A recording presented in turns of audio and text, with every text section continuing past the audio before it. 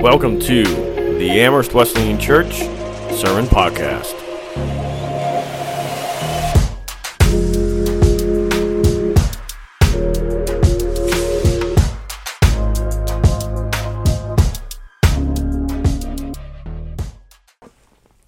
Good morning, everyone. This month we've been doing a mental health checkup, and the Bible discusses a lot of issues regarding mental health. And recently, I have experienced my own challenge with mental health that the Bible does talk strongly about. A couple of months ago, I was approached by another church, a larger church, about a position that they had available. And as the discussion went on, it became apparent to me that God didn't want me to leave Amherst yet. And so I was okay with that decision, and I felt really good about saying, no, I'm staying here. Thank you very much for the offer. But then something very strange happened. I went from this place of being incredibly happy because it's wonderful to be recognized, right? And to have someone say, I see what you're doing and you're doing a good job with that. So I went from there to crashing in a matter of 2 days. And it was the deepest, darkest pit that I have been in for a long time. And as I started unpacking it with my husband, Dwayne, I realized that there was something that was incredibly wrong and it needed to get fixed. And so I sought out a Christian counselor, and as we started to sift through what had happened and other things in my life, I came to realize that I had a really twisted view of what my value was and where it came from. When we meet someone for the first time, we exchange names, and then we quite frequently ask, what do you do? And then we respond with, well, I'm a health professional or a stay-at-home mom and dad, which to me is a huge deal, a teacher, or I am a mechanic, construction worker, whatever it is that we do for work. Why is that? Why is it as humans that we're so caught up with the thought of what we do? I think it's because we've done this unhealthy thing of connecting what we do with our value. They have become so intertwined and enmeshed that that's the first thing that we ask. Today we're going to take a look at a passage in the book of Matthew. We're going to go to Matthew chapter 3. That's the first book in the New Testament. If you're using your paper Bible, if you're using your phone or your tablet, you can look that up, and we're going to read that whole chapter together. It's 17 verses. Follow along with me. In those days, John the Baptist came preaching in the desert of Judea and saying, repent, for the kingdom of heaven is near. This is he who was spoken of through the prophet Isaiah, a voice of one calling in the desert, prepare the way of the Lord, make straight paths for him. John's clothes were made of camel's hair, and he had a leather belt around his waist. His food was locusts and wild honey. People went out to him from Jerusalem and all Judea and the whole region of the Jordan, confessing their sins. They were baptized by him in the Jordan River. But when he saw many of the Pharisees and the Sadducees coming to where he was baptizing, he said to them, you brood of vipers, who warned you to flee from the coming wrath? Produce fruit in keeping with repentance, and do not think you can say to yourselves, we have Abraham as our father. I tell you that out of these stones, God can raise up children for Abraham. The axe is already at the root of the trees, and every tree that does not produce good fruit will be cut down and thrown into the fire. I baptize you with water for repentance, but after me will come one who is more powerful than I, whose sandals I am not fit to carry. He will baptize you with the Holy Spirit and with fire. His winnowing fork is in his hand, and he will clear his threshing floor, gathering his wheat into the barn and burning up the chaff with unquenchable fire. Then Jesus came from Galilee to Jordan to be baptized by John. But John tried to deter him, saying, I need to be baptized by you, and do you come to me? Jesus replied, Let it be so now. It is proper for us to do this to fulfill all righteousness. Then John consented. As soon as Jesus was baptized, he went up out of the water. At that moment, heaven was opened, and he saw the Spirit of God descending like a dove and lighting on him. And a voice from heaven said, This is my Son, whom I love. With him I am well pleased. So we start out this chapter with a very unusual character, don't we? We have this man wearing camel's hair and a leather belt yelling in the desert. And he's yelling, Repent, for the kingdom of God is near.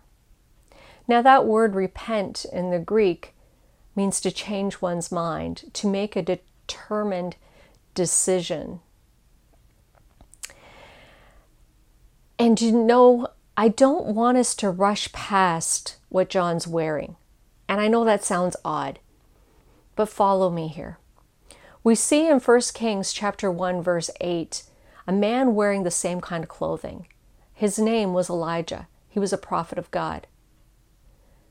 So when we look at John and he's wearing the same kind of clothing, it's telling us this wasn't just some weird guy in the desert with a neat saying that people thought, oh, this is a cool idea, I better come do it. No.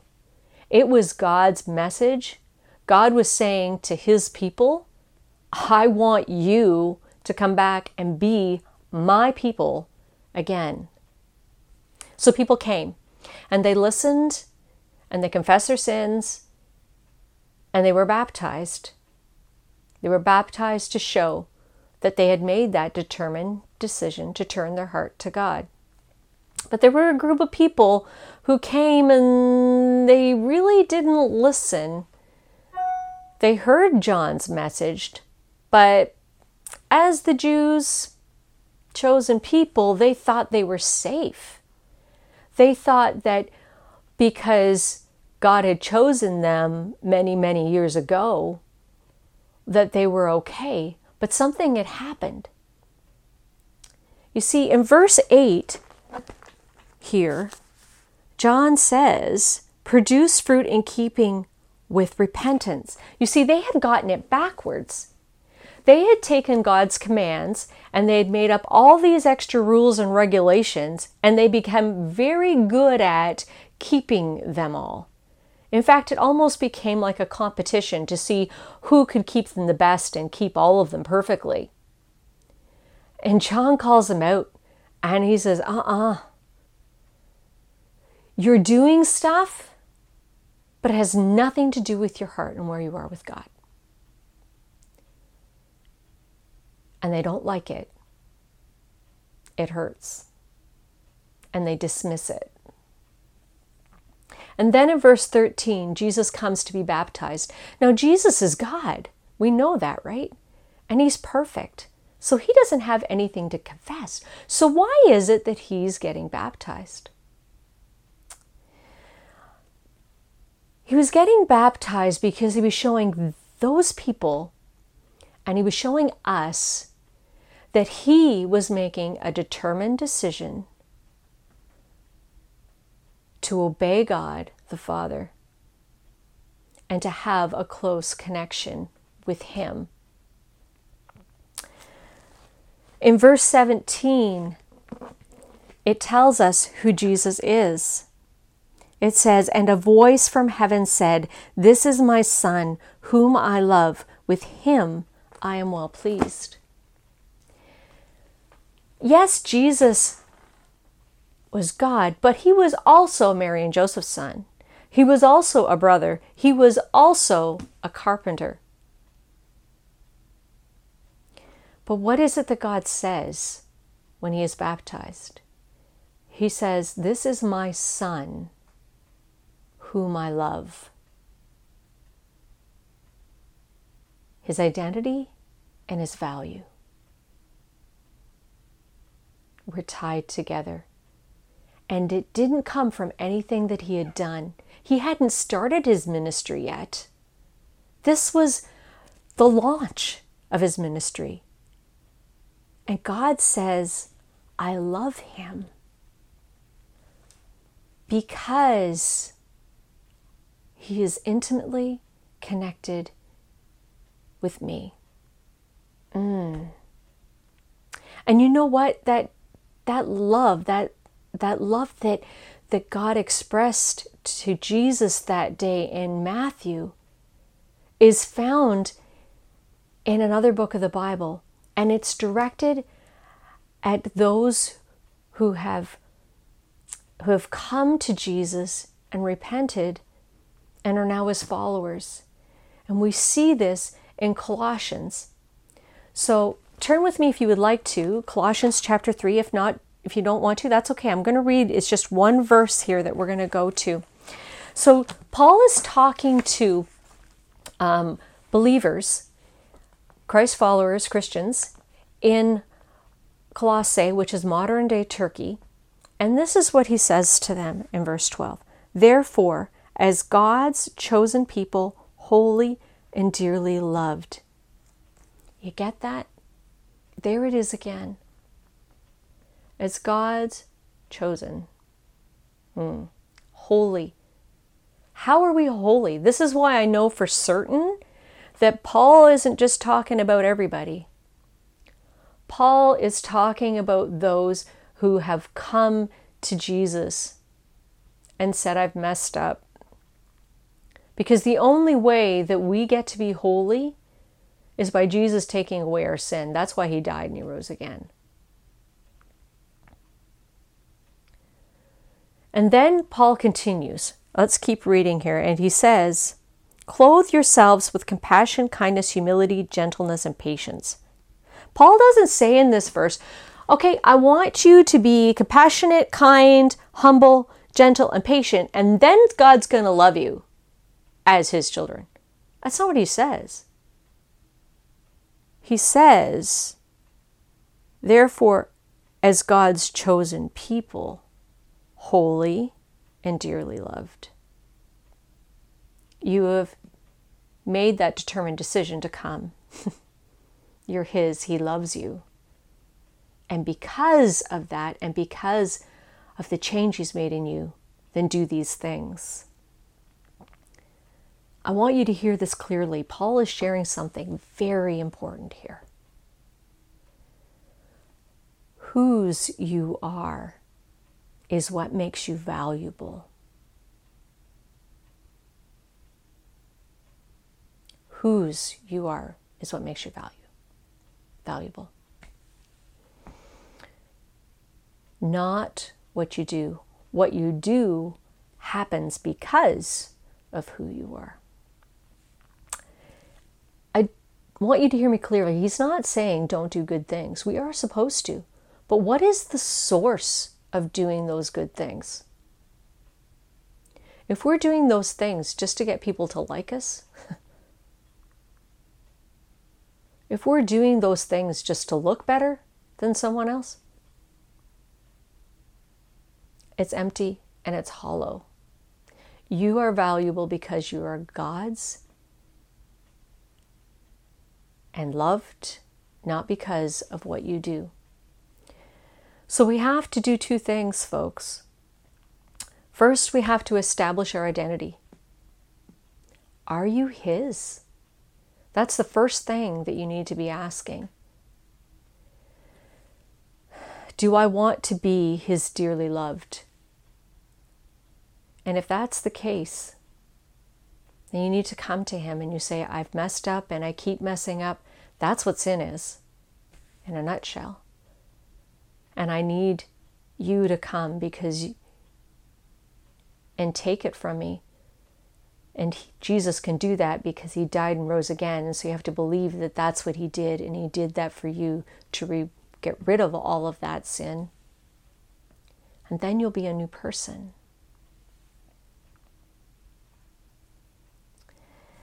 Or maybe you've gotten a little off track. Or maybe you've gotten a lot off track. Maybe you have stopped talking with him. Maybe you have stopped reading his word. Maybe you have stopped hanging out with other Christians.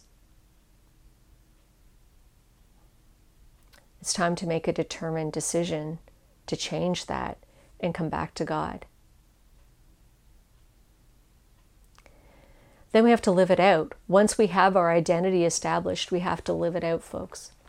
And living it out means that we have to take that relationship and we have to put that first. That relationship with God has to become first in our lives. It has to be. And I know that's hard. I get distracted. But we have to put him first. We have to take time to talk with him. That's what praying is. We have to bring him the good, bad, the ugly. Has our talking with him just become kind of like talking to a neighbor instead of our best friend? We have to get back to talking with him. We have to get back to reading his word. That's how he changes us. That's how we learn what it is to be this new person that he is now giving us the strength to be.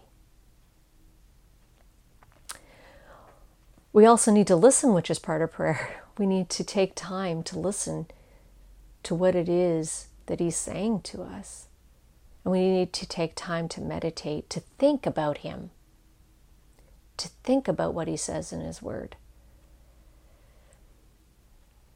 So once we've done that, we put the relationship first, then we have to start asking a question. Why am I doing what I'm doing? Am I doing it because of who I am as God's person? Or am I doing this to make myself feel better? Am I doing this to make myself look better? Am I doing this to make someone like me? We have to question why we're doing things. Then we've got to make a choice. If we are doing things to please someone else or to make ourselves look better, we have to stop. We have to stop. We have to choose to obey God. If we're doing it because it's something that God has told us to do, then yeah, full steam ahead. So we have to, just to wrap up and remind ourselves again here, it's two things. We have to establish our identity in Christ, and then we have to live it out. We have to put the relationship first. We have to ask why we're doing things, and then we have to choose to obey God. You see, our worth is not tied up in what we do. When we separate what we do from who we are, we're going to be freer. We're going to be satisfied. We're going to be whole people.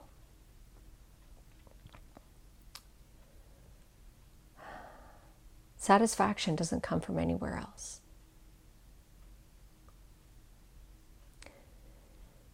So this week, on your window, on your mirror, on the background of your device, I want you to put one word: loved.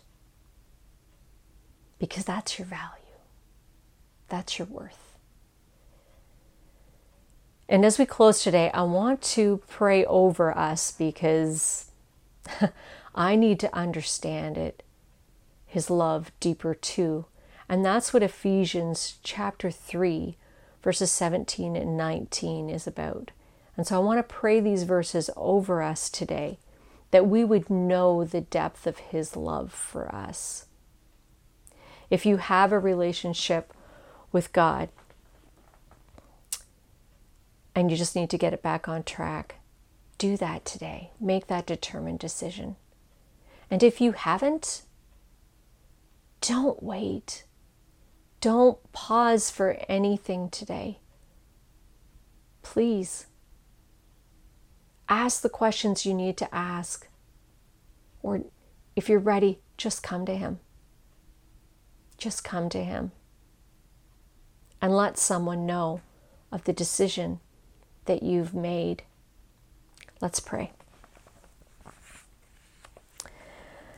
Father, Holy Spirit, Jesus, today for all of us, I pray that we would grasp how wide and how long and how high and deep your love is for us.